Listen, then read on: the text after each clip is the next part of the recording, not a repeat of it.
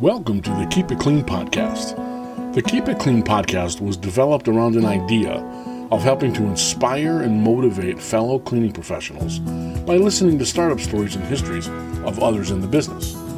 Twice each month, we'll interview industry icons and colleagues and get their story of how they got started in this oftentimes wonderful and sometimes painful business of cleaning things for other people. Hopefully you will like, subscribe, and follow us so you never miss an episode. And if you wouldn't mind giving us a 5-star review on your favorite podcast application, we'd appreciate that too. As always, thanks for listening. On today's episode, we're going to be talking to Reg Rogers from Carpet Cleaner America. Hailing from Spartanburg, South Carolina, Reg Rogers of Carpet Cleaning America has been in the carpet cleaning world since 1994. While chasing his musical dreams around the nation as an Emmy Award-winning drummer, he finally realized that music would not support his ambitions of food and shelter. So when the rock and roll champagne dried up, he found his way into the carpet cleaning industry, starting out cleaning apartments in metro Atlanta. Throughout the 90s and early 2000s, he migrated into high-end residential, wood refinishing, water damage, and finally into floor sales. After the housing crash of 2008, he took a huge leap of faith by teaming up with an Austrian company to bring over the world's greatest counter-rotating brush machine. At first, a skeptic on low moisture cleaning, he soon realized that the CRB was something that he always wished for on a hot water extraction truck, but never even knew existed. Carpet Cleaner America was born in 2010, and since has evolved into a major component of the carpet cleaning industry by offering a multi-range CRB collection as well as low moisture cleaning solutions.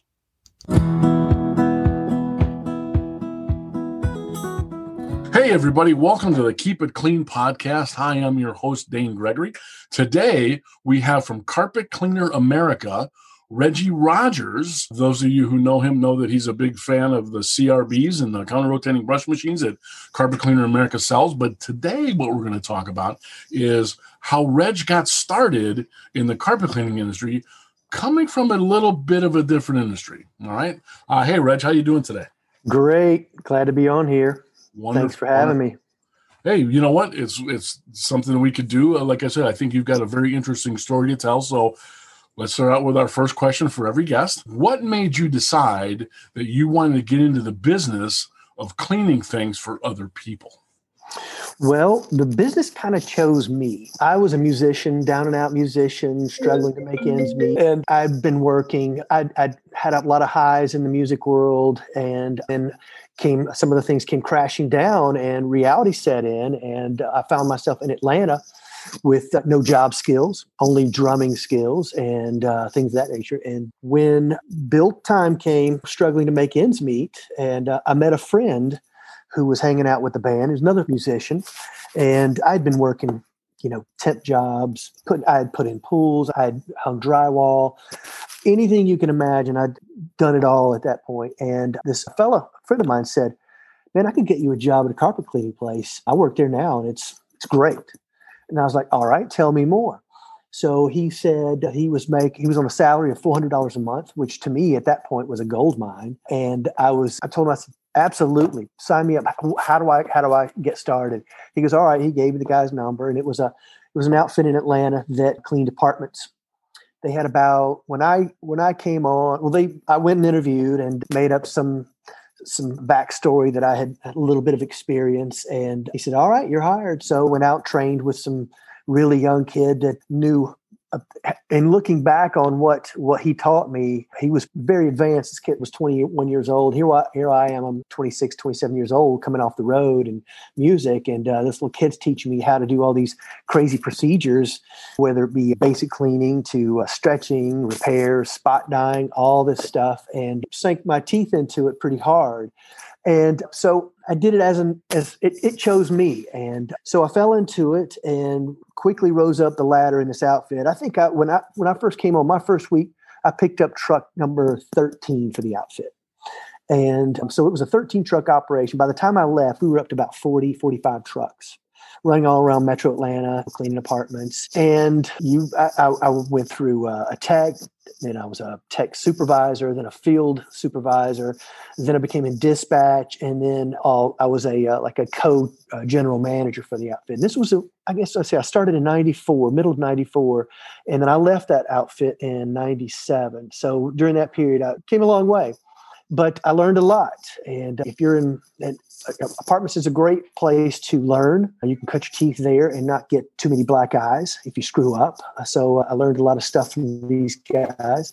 And very rudimentary stuff in water damage as well, just basically wet vacs, ripping the pad out, sucking the flood, and laying down an antimicrobial. That was pretty much the extent of what we did at that point. And then I left there and I just kept moving around to different outfits. I felt like I was climbing the ladder, and it saved my life. Otherwise, I had no job skills. So to answer your question, I didn't choose it. It chose me.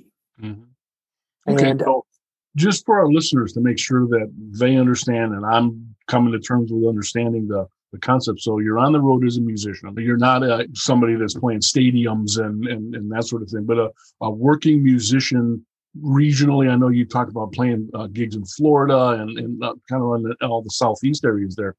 But musicians that are playing that kind of gig, you're not making thousands of dollars every time you drum or perform. And so it's a struggle, but it's your passion, right? So you're working odd jobs, slinging drywall and working on pools just so you can keep the music thing alive. And you reach a certain point where you go, maybe this isn't it for me. Maybe this is not. Maybe there's something else out there. And you fall into carpet cleaning. And like you said, apartments is a great way to learn. But you moved up quick because obviously you're somebody that's quick on the uptake and can figure that out.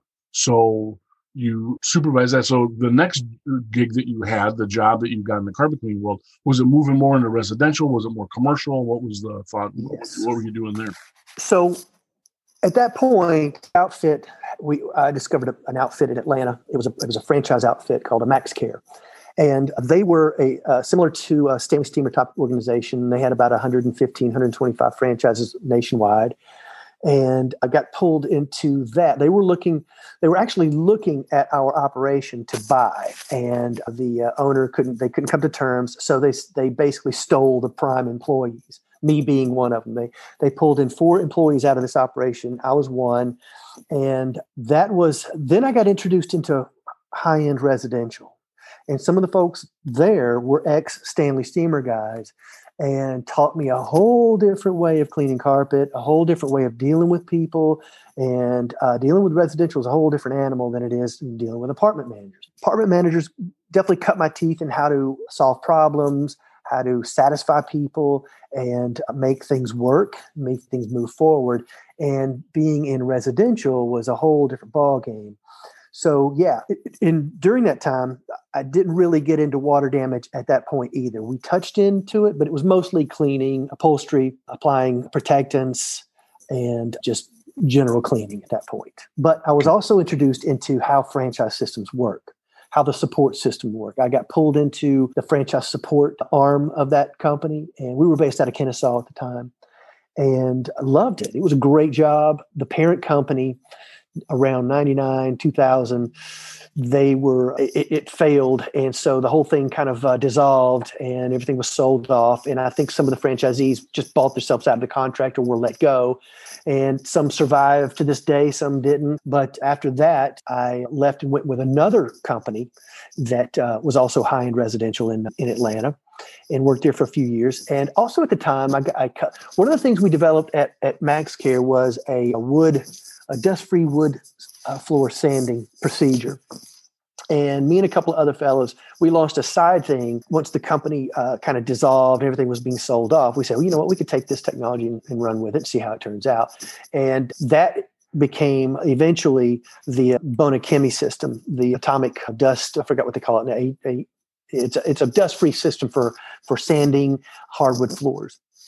So that was rather short-lived. I sold out and got out because it was great. It was really hard to make ends meet. I was also working a carpet job at the time, doing both. And so it moved out of my life. And eventually Bonachemi bought the idea from the guys I left. And so that was kind of cool. I got to see that kind of grow and mature. And then came back to carpet.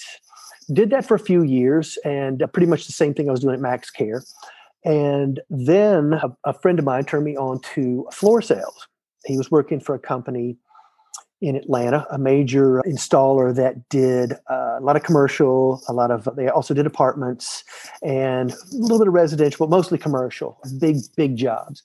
So I started interviewing with these guys. It took me about a year, but I finally got on with these guys, and I wanted to cut my teeth. I wanted to see what floor sales was about, see if there was what that looked like. Mm-hmm. So I did that for a couple of years at this place. And then I got hired by another competing floor company that was the biggest in Georgia, a company called Georgia Floors. And I felt like I'd landed in Oz. It was a dream job. I remember when I walked through the door, I see a guy walking in with a massage table, and they were going upstairs and giving free massages to the employees. They would pay for it. And I'm like, wow, this is really cool. And I had a good salary. I was making a commission, and I was loving it. And this was about in 2006. Okay. And I was on top of the world, making more money than I'd ever made and just living it up. I thought this was great. And then we were mostly anchored in home builders. So as you probably remember, in 2007, there was some freaky stuff happening in our floor underneath our feet. And by 2008, the company was struggling for its life. They were laying off people left and right. And it was a big company. It was a $90 million company. And it just dissolved right up under my feet. So that was around the beginning of 2008. And my son was born a month. So I was laid off from this company. And my son was born right the next month. And so there was no work to be found. Nobody was hiring in the floor field or floor install field. Everybody was just tightening ship. And it was crazy. It was a bloodbath. But the beauty of that, the silver lining was I got to spend the first about 6 months of my son's life with him. Oh, nice. Now, it was scary. Sure. It was extremely scary, but it worked out in the end. And I finally bounced back into carpet cleaning. Carpet cleaning saved me again. And so another high-end residential company, and worked there for a couple of years. I was the general manager and trained guys. And I think we had 5 trucks at that point. It was a nice operation. And then that's when I got pulled into the world of CRBs right around, I first saw it in 2009, and I'd never seen one before. And my brother-in-law, who was Austrian, said he had a business opportunity that he thought I might be interested in. And so I said, all right, I'll check it out. And I said, well, tell me what it is. And he said, it's dry carpet cleaning. And I went, you need to run away from that. I said, that stuff is junk. And he goes, no, really, you should really check this out because I think you'll find it interesting. And I tried every which way to convince him that it was junk, and he insisted that I check it out. So I was living in Atlanta at the time. He was living in Spartanburg, South Carolina, where I am now, and that's where I'm from, and all the family's here. And so I took a weekend. I kept listening to his pitch, and I said, okay, let's go check it out, see what it's about. So I came up to his facility and on the north side of Spartanburg, and a guy with a CRB dry compound and a little bit of end cap, I watched him get carpet cleaned right in front of my eyes, really bad carpet. And this guy had very little experience, and it blew me away. The smell of it, I'd never smelled anything like it. It had a very interesting fragrance. But the procedure, it was just 1, 2, 3, 4, boom, the carpet's clean. And I just stood there in amazement. I'm like, wow, this is a game changer. Well, all right, let me stop you there for a second, because I want to go back and look at a couple of other things that you talked about before we get too far down that road, because I definitely want to come back to that. But so the first company you did, you're an apartment guy. You're eating up empty apartments. You're not really interacting with a lot of clients other than property management people. And so you kind of cut your teeth there. You get your one time, you get your rat nasties. I'm sure that there were several apartments that you really had to shovel the debris out of there. So you've had a lot of experience in that 3 years, but you moved ahead. So you're off the wand maybe by the end of that company, and you're managing it because you said you went from like 13 trucks to 40, 45. That's a big operation. Right? Big operation. There's not a lot of carpet cleaning companies that are that sized. True. Okay. Get into the high-end residential side of it, where you see a whole different side of life, where now you're dealing with the customers and you're dealing with the clients and getting to sell them, maybe making commission with that. So you're kind of fat and sassy there, thinking, I've got this all dialed in, which is good. And then from there, you get into flooring sales. Flooring sales kind of in 2008, everything kind of flopped with builders everywhere. And then carpet cleaning comes back, and you said it saved you. I find that an interesting comment about carpet cleaning saved you from music. And like I've said to you before, as someone who's been in the carpet cleaning business, when I was little, I would have killed to be in music. Yeah. And you saw the other side of that, and so you came in to the industry from that. So, your brother-in-law, again, the Austrian connection there, you're in Spartanburg, because I think it was the same kind of thing for me where I heard about this stuff. I was being in Wisconsin, I saw a lot of the host product that was around me, and they do demos at trade shows. And I would literally roll my eyes and walk away kind of scoffing, going, come on, really? And some of it was because I didn't take the time to understand it. And I think a lot of us that were in hot water extraction kind of felt the same way. That's a bunch of hooey. We know what really works here. And we're not exposed to this other thing. But then when you see it and you get exposed to it, you look at this in a whole different way. So kind of give me that feeling when you saw what was happening right in front of you. And you obviously trying to figure out, all right, where's the trick here? Because it can't be that easy. That's right. It can't be that easy. How did this work? And so I had a counter-rotating brush machine in front of me, which I'm seeing for the first time at that point. And I said to myself, wow, I wish I would have had this out in the field on a truck, just scrubbing whatever I did just to take some of the work out of my arm. But the second thing was the powder. I didn't understand how you could put something semi-dry on carpet and it come away clean. It made no sense to me. So after getting familiar with it and playing around with it, then I understood the concept a lot better. But yeah, it was a paradigm shift because we were convinced that steam was hot water extraction was the only way, and anything else was subpar. It was not worthy of your time. And seeing this, it was a paradigm shift. Totally blew me away, without a doubt. So, were you able to ask them at that point, what makes this work the way it does? Was there a secret sauce? Is it smoke and mirrors, or is it really, really clean? Yeah. So once I started digging and figuring out, okay, how the process works, it's basically you're still delivering moisture to the fibers, but the carrier is, instead of water, it's these compound particles, which is basically a wood product. And the delivery goes down into the fibers, the payload's released, then the payload is reabsorbed back into these particles and then picked back up off the carpet. So it's very similar to hot water extraction in a lot of ways, except without the excess moisture. So the carrier of water is not there. And so you have much quicker dry times, but you're still delivering a chemistry payload, very light chemistry payload to the fibers. And that took a little bit to get my head wrapped around. But once I did, it was like, okay, all right, this makes sense. You're still following the rules of your normal cleaning process. You've got chemistry, you've got agitation, very little heat, but you make up for that in your agitation and very little dwell time, but with massive agitation. And that it was intriguing. And so I immediately said, okay, I'm down. I love it. Where do I sign? And so that's when we were born. And early 2010 was when that happened. Wow. Yep. So by 20 about 8 to 10 years already in the business. So maybe not, maybe about six. Well, that was, let's see, I started in 94.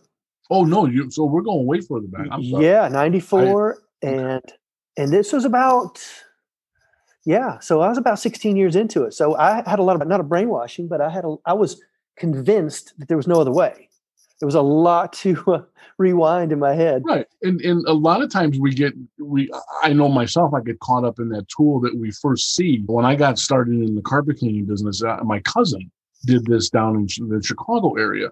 And I was on the janitorial side of things. And so I went with him for a couple of days, and he had a portable extractor, and we worked in some of the higher end neighborhoods on North Shore of Chicago. And I saw the money that this guy was bringing down. I'm like, okay, that's it. I'm getting into the carpet cleaning world. Right. And he talked to me about truck mounts, but I didn't even understand what the concept was. I'm like, a truck mount? I don't understand. So the hoses come in? And he said, yeah. I'm like, okay, I don't understand that. Until I started to dig a little bit and research like you did and I was convinced that was the only way you could do it because that's the only way I knew.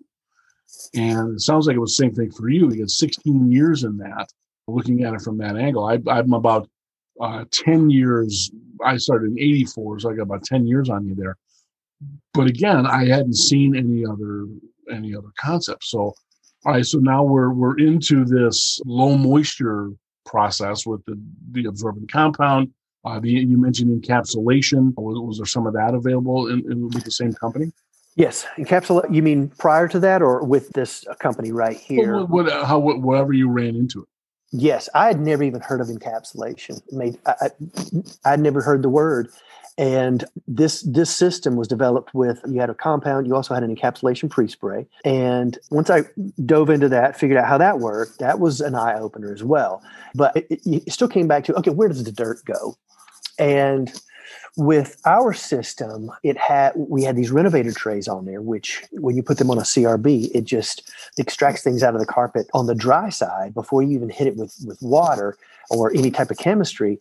And we were pulling things out that I didn't know was possible with this machine. And so the theory at that point was explained to me was we get the majority of the soil load out dry so that the rest, what you're left with are your residues and your spots and things. And those are relatively easily taken care of, assuming your chemistry. And at that point, I did know my chemistry. But the beauty of it is that these three components, the machine, the compound, and the encapsulation pre-spray, I was really shocked to find that those three elements, you could get 95% of everything you came in contact with out. And that shocked me because, on my trucks previous to that, you had everything but the kitchen sink on it. You had a rust remover, you had blood, you had tannin, you had this, you had a whole shelf full of stuff, which is great. You still have to have that in certain situations.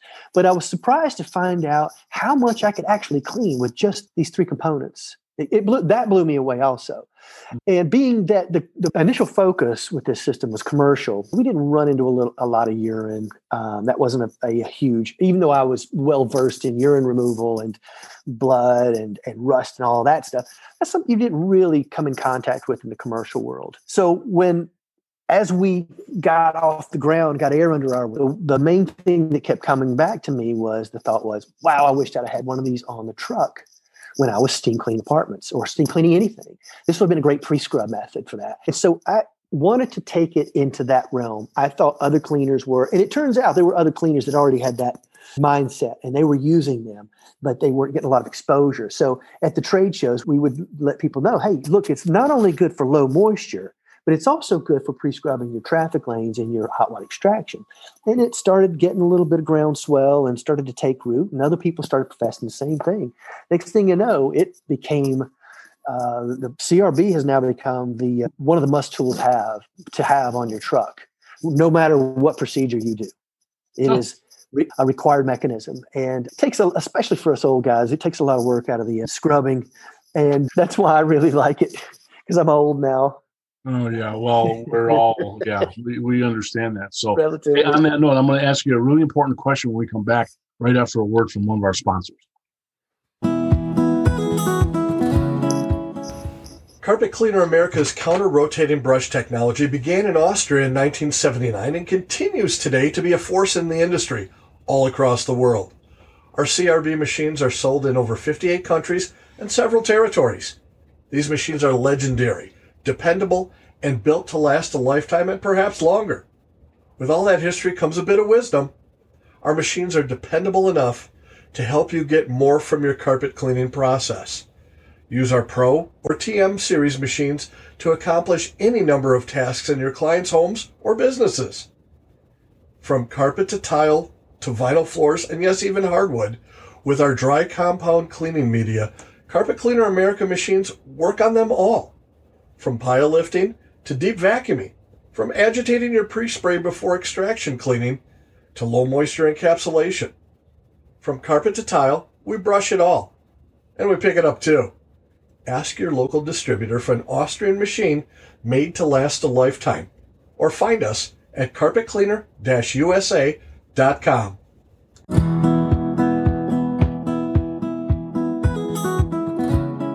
And we're back on the Keep It Clean podcast. Today we're talking with Reg Rogers from Carpet Cleaner America. And the question I wanted to ask you before we went to break was, you mentioned all that dry pickup. Wasn't that just something that the vacuum would get anyway? You would think. We've always been told that the industry data exists that says that 85% of your soil load can be removed with standard vacuuming. But after doing a CRB, after using a CRB and those collection trays front and back using a vacuum and then going back with a CRB and seeing what you're pulling out, I find that data that I had been told, that 85% point, that felt a little bit embellished, because there was a lot of stuff we were picking up even after a vacuum pass, slow vacuum pass. If I can just interject here, I know because I teach some of the carpet cleaning classes. When I talk to my students, I tell them 74 to 79% of the soil found in carpet is dry particulate that has to come out dry. Now, I also go on to say, because I've learned the same thing that you've learned about pile lifting and other things that CRB can do, the vacuum might not reach it all because it's not designed to. The brushes aren't as long. There's not as many brushes. I believe on the bottom of a CRB, depending on the size, you've got anywhere from 24 to 32,000 bristle tips at one time underneath the machine. And so when you have that many bristle tips working in conjunction with each other, you might be able to get a little more out of that carpet. Plus, the brushes are longer to get all the way down to the primary backing. So what your vacuum may have missed, and maybe you can give us a little more insight into that, what your vacuum may have missed might be able to be picked up better with the CRB. Would you say that's a true statement? Without a doubt. Sand, heavy particulates, the stuff that vacuum just doesn't have the power to pull out, whether it be the bristle link or the power of the vacuum. There's a major, major difference between the two. And that was very surprising. I wasn't expecting that. And a lot of people, when we first got air under our wings, we were showing to a lot of people, a lot of industry people, thought we were rigging these collection trays with dirt and sand already in them before we did the demonstration. They didn't believe that came out of the carpet that's been cleaned. And it was eye-opening for a lot of people in the industry, not only myself, you as well, but there's a lot of people that I've been friends with over the years in the industry, and their minds were blown as well. So yeah, big difference. To think that our profession that we've chosen, carpet cleaning, to think that our colleagues as carpet cleaners might be a little skeptical, I find that shocking. I can't believe that we wouldn't trust anybody's word for anything. Just read some of the Facebook page stuff. Just today, as a matter of fact, to read some of the stuff out there and some of the disagreements that we have as professionals. Yeah, we have to see it. You got to show me where I'm doing wrong before I'm going to believe you. And so you were able to do that. You were able to show people, look, here's the thing. Here's how it works, and here's what your vacuum actually missed. That, to me, is a big eye-opener. Without a doubt. And people who have, in my position in Atlanta, I remember taking it to a fellow trainer in Atlanta, everybody knows, and he was convinced that I'd rigged those, pre-loaded those collection trays with dirt before I did the demonstration, and it's eye-opening. Yeah, and so yeah, it's very cool thing, without a doubt. Yeah. So even then, so now you're working, you're with, on the timeline we're kind of working up today, you're with Carpet Cleaner America. You're moving along, and now you're deciding how you're going to get this your product into the marketplace. And what were kind of some of the steps you took to do that? The major milestone, what really put us on the map, was getting CRI certified. Being with a carpet company in Atlanta, being the general manager, I got up to speed on the Carpet and Rug Institute. We were a certified firm, and I saw the importance of that in no matter what you did in as far as cleaning, you need to have their blessing. So I told my partners, I said, you know what, the biggest thing we could do right now is get CRI certified. Well, how do we do that? Well, I don't know. We're going to find out. So we talked to the guys down at the lab in Dalton, and me and my partner Patrick, we made our trek down there, and walking into this lab, it was pretty crazy. And it was like walking into Mythbusters on steroids. They measured everything, and you really had to know what you were doing. We pretended like we did. And we had some pointers here pointed out to us, and maybe you should try these, maybe you should try this. And we did. And sure enough, we passed. We got the bronze rating, and we had some help from there were other people that had. It was a fairly well trodden path at that point, because we had some other people that did the same thing, have their system certified, and we looked at their procedure and fine-tuned ours and got the same results. So we were able to get that CRI certification, and we made a press release about it in all the trade mags at that time. And I think that was 2011, 2012, somewhere around there. And that was like a bomb going off for us, because people started to take notice. They saw us, they saw our machines. It turns out some of the big distributors had already put their toe in the water with that machine.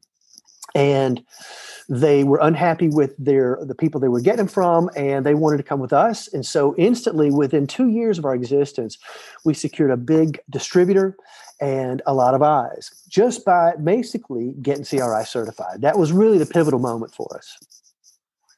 Okay. More so than that seal of approval program made a big difference for you. And I know a lot of carpet cleaners don't pay a lot of attention to that, but it is kind of a big deal. The carpet manufacturing industry, I go back to when they call it chairman now, but when I was there, it was called president of IICRC. We had a really hard time interacting with the carpet manufacturing world because they considered us a fragmented industry. There were several different trade associations out there. And so their kind of response to IICRC was to bring out the seal of approval program, first for the installation of their product, which is a big problem for them because there was a lot of installers that weren't really following the rules on how to properly install with the proper tension and, stretching them properly and all those kinds of things. But then they kind of ventured into the cleaning side of things. And at first, a lot of us in the IICRC kind of got our backs up a little bit thinking, hey, what are you trying to do? This is our area of expertise and blah, blah. But at the end of the day, what it really comes down to is the carpet manufacturers really understand how their product is built, what kind of things it can take, and what kind of things it can't take. And so obviously they're going to have a huge concern as to how their product is serviced after they sell it to somebody. So what I learned from that whole process was we have to learn to interact with them and understand and embrace what the Carpet and Rug Institute has done, which is basically their spokes group, and with the seal of approval program, and understand that means we got to kind of follow their rules because we're their Mr. Goodwrench, for lack of a better term, to really date myself. What kind of commercials I've seen on TV. So like you said, having that was a big deal. So you secure a good distribution contract with a big distributor, and now you're out there moving product. And how's it looking? What was happening with that early on? I thought the same thing. We knew that the governing bodies of the industry, it was better to play by the rules than not. Being carpet cleaners, I thought I knew everything there was to know. And the cup was always full. My cup was full of knowledge. I didn't need any more.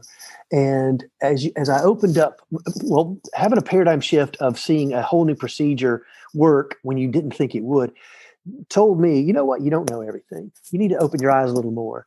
And so being that you had IICRC, and I was certified or had all my certifications back then, but the CRI thing was a totally new thing to me at the time. Not totally new, but it was relatively new in my life. I guess maybe 3 years before that I discovered it.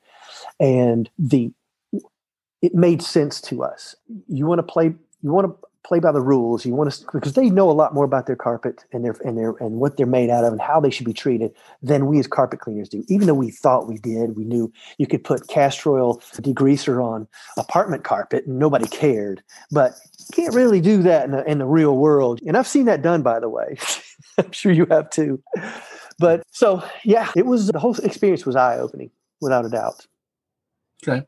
So what you're saying is you can teach an old dog new tricks. You can. There's a process that you went through, and I've gone through the same process. And so I'm always interested to hear it come from someone else's mouth that says, yeah, I thought I knew a lot. And then I realized I really didn't know as much as I thought I did because there was this way that showed me. And that shows, in my mind, maturity. You're realizing that you don't have all the answers. And that's a big step to improving oneself, is realizing that they don't have all the answers, that there's some things out there that are still mysterious, but they just work. And there's another, so you've got a process now that you can use that's essentially low moisture, which opens up a whole new world for people. And when you mentioned big distributor, I worked for one of those big distributors, and that's where I first met you and Patrick, because the big distributor that I worked for, your machine was one of the things that we sold, and I had to get up to speed on it really quickly. And I remember seeing it for the first time. I had seen the Whitaker machines before, and I had seen some of the Windsor product out there that was in the same cylindrical brush, counter-rotating brush idea. But the renovator trays are what really caught my eye, because when I saw what it picked up dry, I remember thinking to myself, that's a pile lifter. And because I'm a little bit older and have been in the industry a little bit longer, I know what a pile lifter is. And a lot of the listeners know what it is too, but we refused to use them because they were too slow. On times where you had to use it to get down and get all that debris out, you would use it. But the pile lifters that I remember, the certified, the Hill, the Hydroforce that were available to us, you pulled them backwards like a muscle up and pull that thing backwards with that brass brush rolling and throwing all this stuff into the catch tray. You were moving at a snail's pace across the carpet. And I was more involved on the commercial side of carpet cleaning. So moving at a snail's pace was not something that we're interested in doing ever. And so when I saw this, I thought, that's a pile lifter, but it's fast. It just scoots right across the carpet. To me, that was the game changer moment for me when I saw that. I said, I could pick up all this stuff dry, and I have an answer for the question now, as you mentioned earlier. Here's where the dirt goes. Yeah. We get it before we apply the detergent charge to the product. So, yeah, we would go around to different trade shows and we sit and talk with you guys, and we had a lot of opportunities and a lot of fun just going through that. So when we come back, we're going to do another quick commercial break here, and we're going to come back and I'm going to ask you a question about looking at it from the learning part of what you did. Let's go back to the early part of your career, what you learned in that first year. So we'll be right back with Reg Rogers from Carpet Clean America right after this.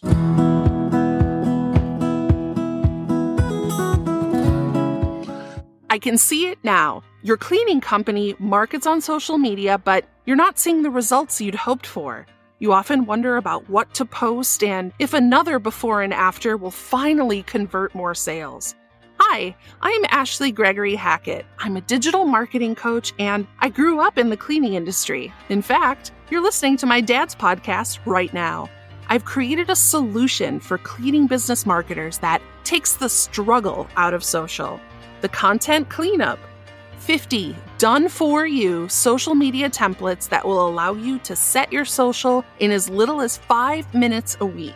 Along with my proven spotless social system, you'll spend less time on your social media with bigger results. For a limited time, the Content Cleanup is available at a significant discount. Don't wait. Visit ashleythecoach.com/content cleanup.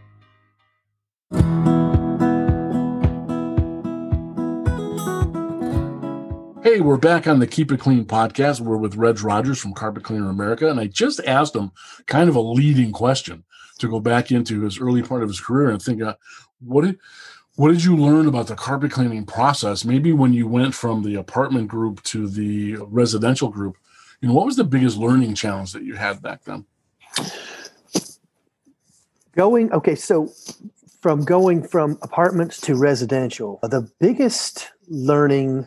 Well, the biggest thing that it took me a while to get my head wrapped around was the wand stroke. We would walk into an apartment and you were running your detergent through the wand.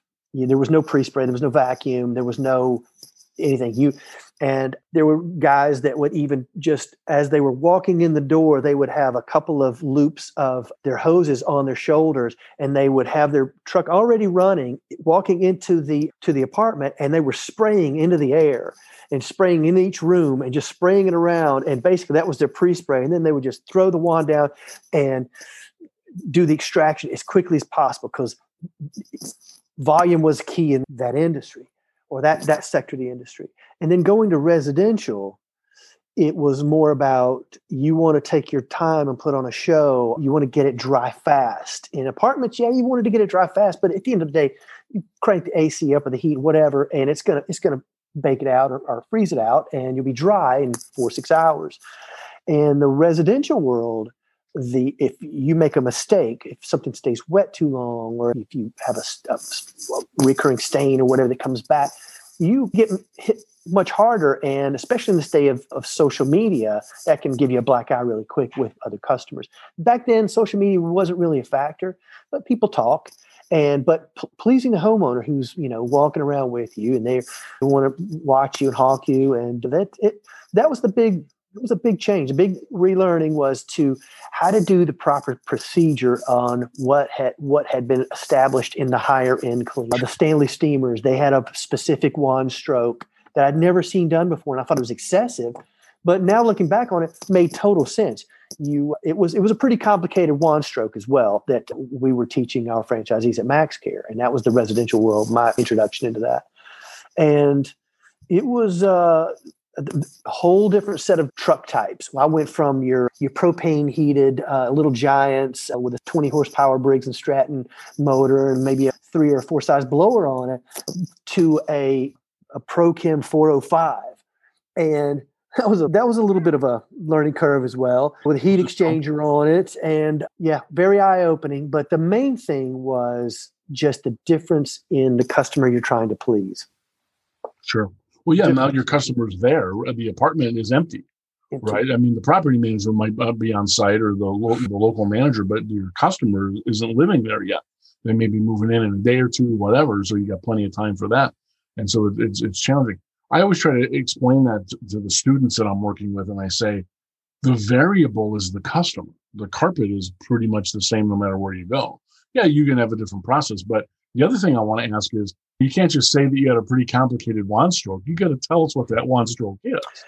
Can you describe it? Yeah. So the wand stroke we were teaching, I remember seeing the guys show that in one of the training classes.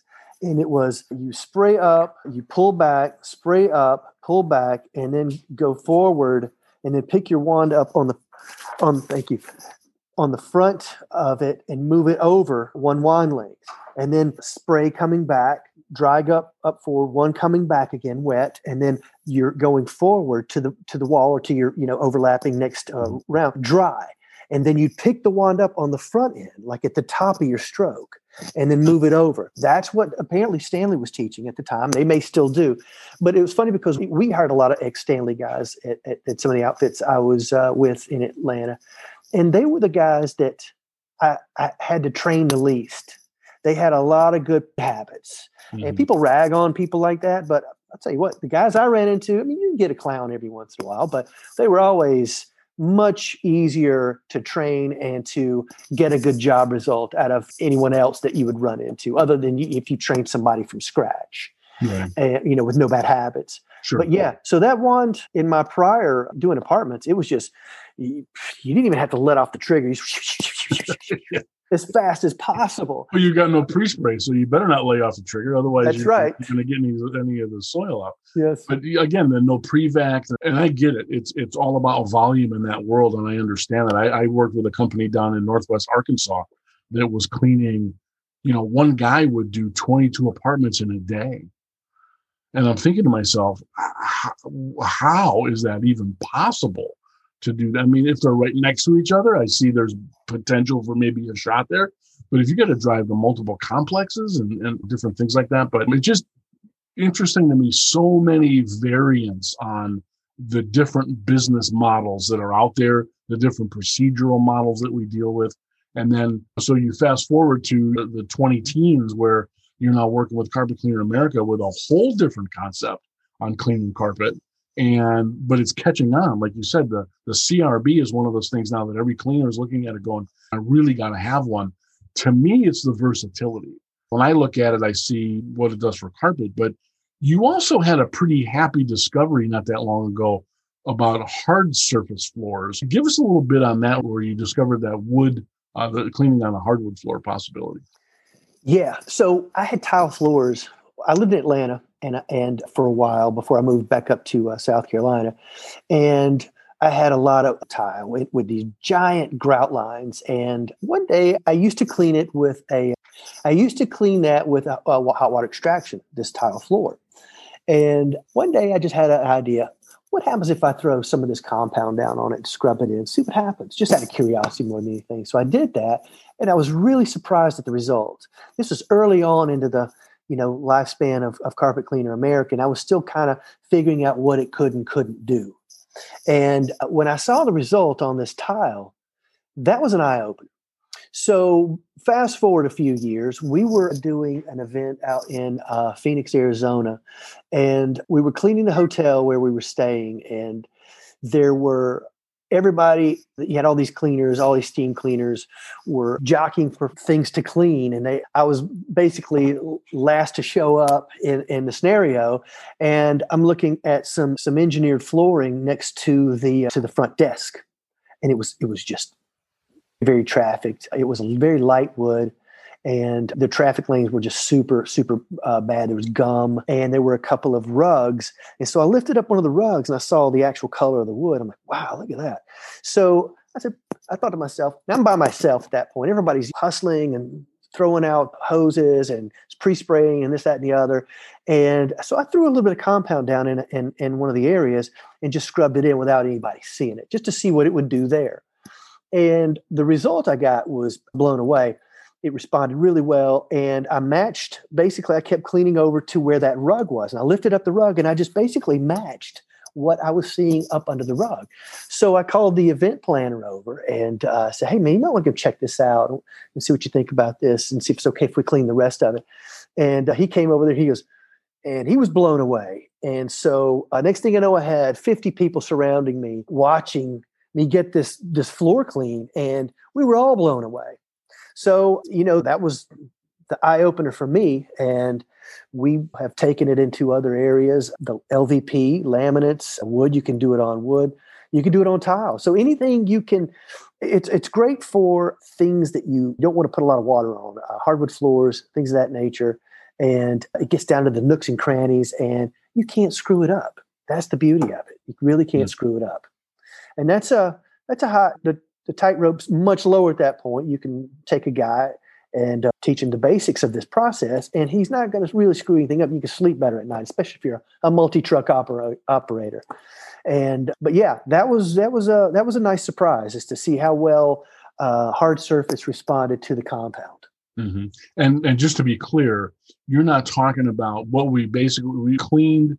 You cleaned the hardwood floor, but it wasn't like it was ready to recoat at that point. It wasn't like you had done before with the kind of the scuff and recoat thing. It didn't do any of that. Just cleaned what you had on there, removing the soil from it, correct? Right. Just the soil buildup on top of the finish. Assuming the finish is still there in some form, you definitely want to stay within that. You want to make sure the finish is still there.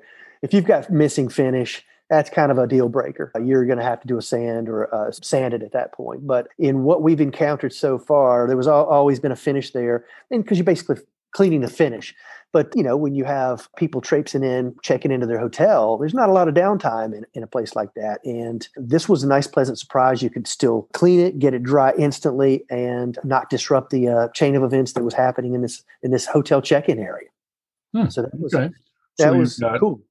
The compound on carpet, obviously, along with the end cap. You've got the Saltillo tile that you talked about. So I would imagine ceramic and other things. And again, if it's super, if you're talking about like a restaurant kitchen, this is probably not the option for that. But if you're talking about someone's ceramic tile in their hallway or, maybe in their entryway or something like that, it's probably going to do a nice job in those situations. So it's versatile enough to get on a lot of different places and things. So that's great. I mean, that's always good information to have. I love, as a cleaner, I loved having tools on my truck that actually made sense for me to use for multiple things rather than just one, like a one-trick pony type of thing. So, there's a lot of different things it can do. So that being said, thank you for taking us kind of down your history and your path. What kind of advice would you give to someone just getting started today if they were starting their carpet cleaning, world in today's marketplace? What kind of advice would you give them from something you've learned back in the past?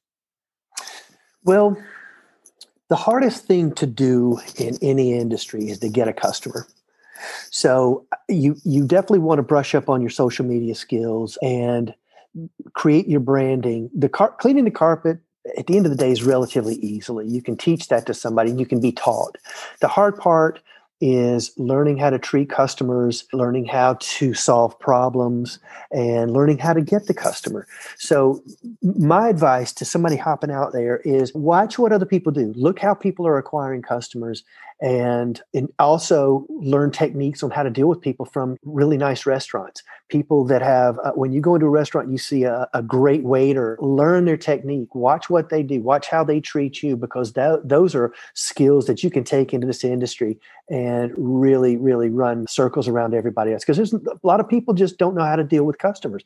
They're too shy. They're just, their personality type is not really good for that. And so if you learn some of the techniques that I've seen in with good waiters and our good bartenders, things like that, things we all see every day, those, you see how to treat a customer, those are the hardest things to learn. And, some people just aren't born with that. Some people are natural problem solvers, natural, great temperaments to deal with customers. But yeah, that would be learn how to get and keep customers. That's probably the most difficult thing in this industry, in my opinion. Cleaning the carpet's easy.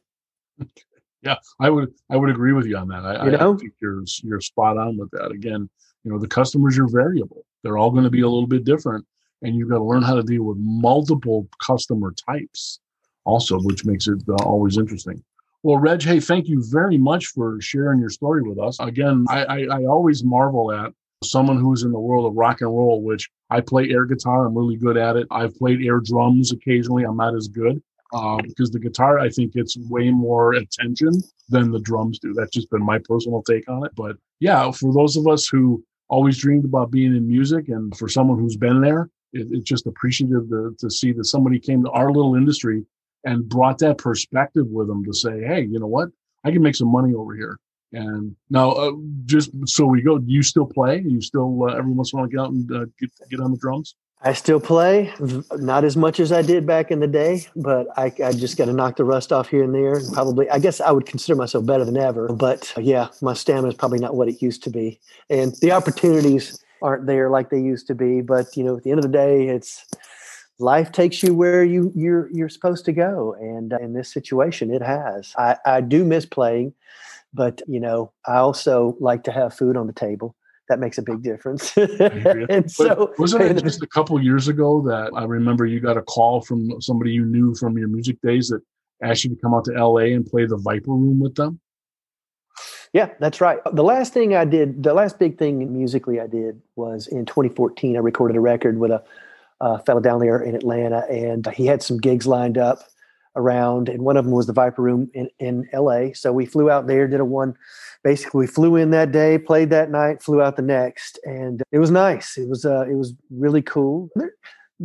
The music, I've got a lot of experiences in my head. I've got a lot of pictures. I've got a lot of recordings I've done. I've got an Emmy Award for one of the songs I did for a commercial, and I look back on that, and I'm amazed that I had that opportunity. So yeah, I thought I was going to be a rock star at one time, and it didn't pan out. But boy, I tell you what, I'll cherish the memories that I have and what I came away with. I'll cherish that till I'm in the grave. So yeah, no regrets. You may be the only carpet cleaner professional I know that has an Emmy. So that's something you can proudly say to anybody. Yeah, I got an Emmy. That's what I've got. Well, good for you. And Reg, again, thank you for your time today. I really appreciate it. Thank you for being on the podcast. Thank you for engaging our listeners in some of this stuff. I think they're going to find it fascinating. So again, we wish you the best, and hope we'll see you down the road not too long. Awesome. I enjoyed it. So long, everybody. Take care, Reg.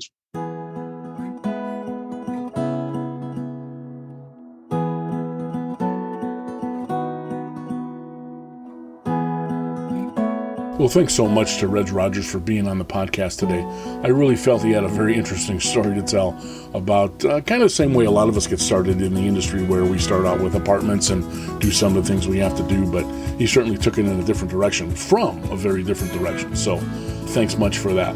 And if you stay on the podcast after the end of this, by the way, there's a little bit of a commercial from Larry Cooper in the Experience Show, kind of giving us what's going to happen there in Las Vegas, September 8th, 9th, and 10th. So just listen past the outro as we go. So thanks again. Another edition of the Keep It Clean podcast is complete.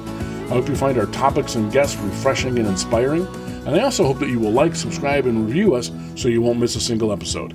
Hi, this is your host, Dan Gregory, wishing you well in your cleaning and restoration endeavors. As always, thanks for listening, and remember, keep it clean.